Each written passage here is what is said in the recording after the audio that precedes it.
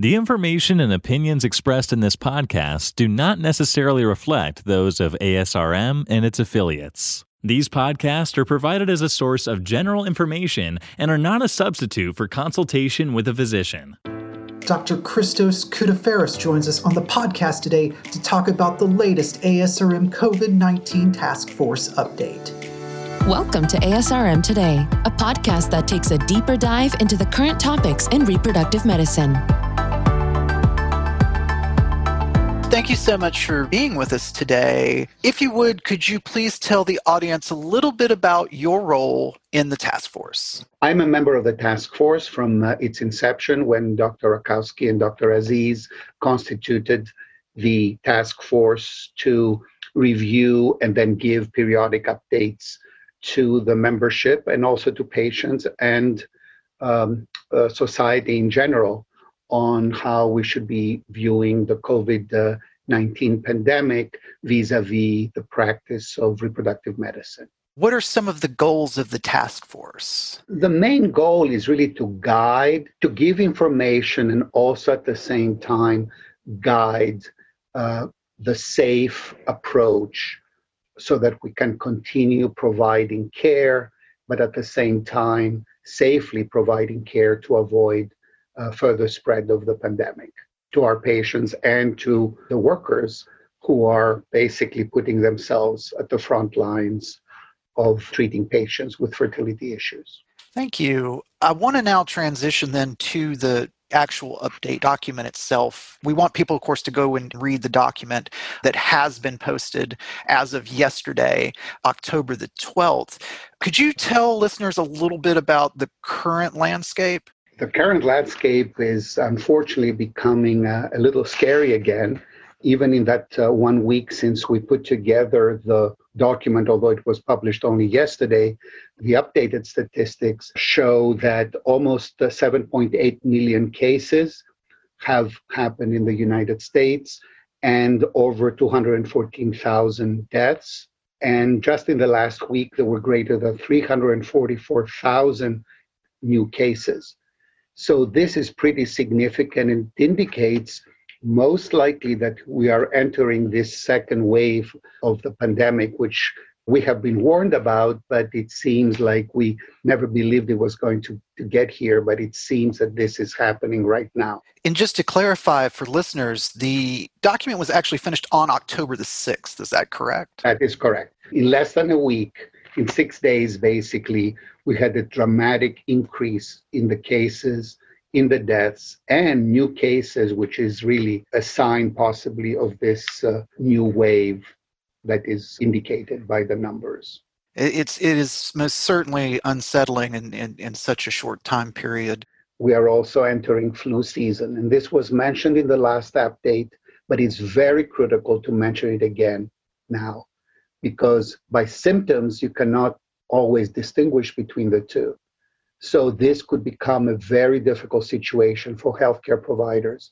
So a major recommendation, which is related but unrelated to COVID, is for everybody, both patients and healthcare providers, to get vaccinated with a flu vaccine. What are some of the current recommendations that you'd like to touch on for the audience? So we basically continue to affirm the previous recommendations, the ones that were sort of renewed in update number 3 when we opened up again practices, because if you recall initially, we had recommended basically ceasing reproductive care until we felt more secure that we knew what we were dealing with and how to prevent the spread.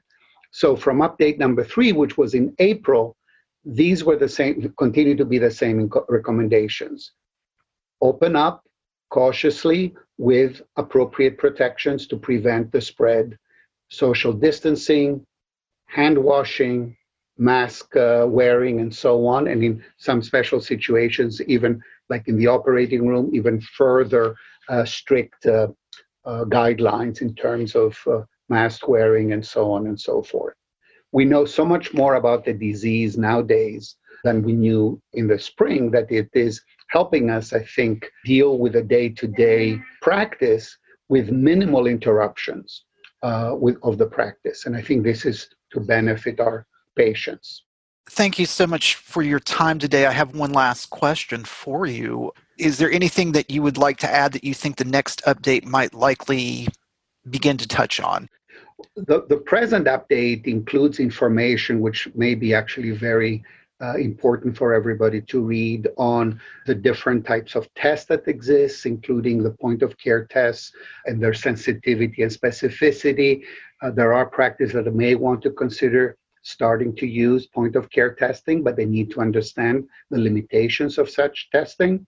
It also provides an update on the vaccines that are being developed that hopefully in the next few months, so hopefully weeks, at least the results will be known to see if we can proceed with mass production of these and therefore start immunizing patients as we enter the next year. The three major vaccines that appear to be closer to getting the results from the clinical trials are mentioned in that, and that will be great information. And also there's information about therapeutics and what has been shown to have some efficacy, but more importantly, all the approaches that either have shown no efficacy or potentially being harmful, which we want individuals, both patients and physicians, to be aware of and therefore avoid them. So it's important for the membership and patients reading these to appreciate some of these advances that have occurred. Finally, I think it's important to talk about the mental health impact of this pandemic. And there is a major part of this update that includes how to manage mental health, both at the workplace, but also for our patients. And I would strongly advise the readership to read this in this recent update. And people can find this most recent ASRM COVID-19 Task Force update at www.asrm.org. Doctor, thank you again so much for taking time out of your extremely busy schedule to be with us on ASRM today. Thank you so much, Jeff, for giving me the opportunity for this. And I think this is very, very important, whether we are at work or at home or out in public. So therefore, wear a mask, social distance, and so on and so forth. If we lead by example, then others would imitate, and that would prevent the pandemic of continuing, hopefully. One additional comment I would like to make is I really recommend for our readers to review the part updating the laboratory guidance, as obviously the laboratory in a reproductive endocrine practice is extremely important, and the embryologists, andrologists, and so on need to be aware both of the developments, but also of the guidance of what is to be done during this pandemic. There is an update that is included and referenced in the current number 9 update published this week.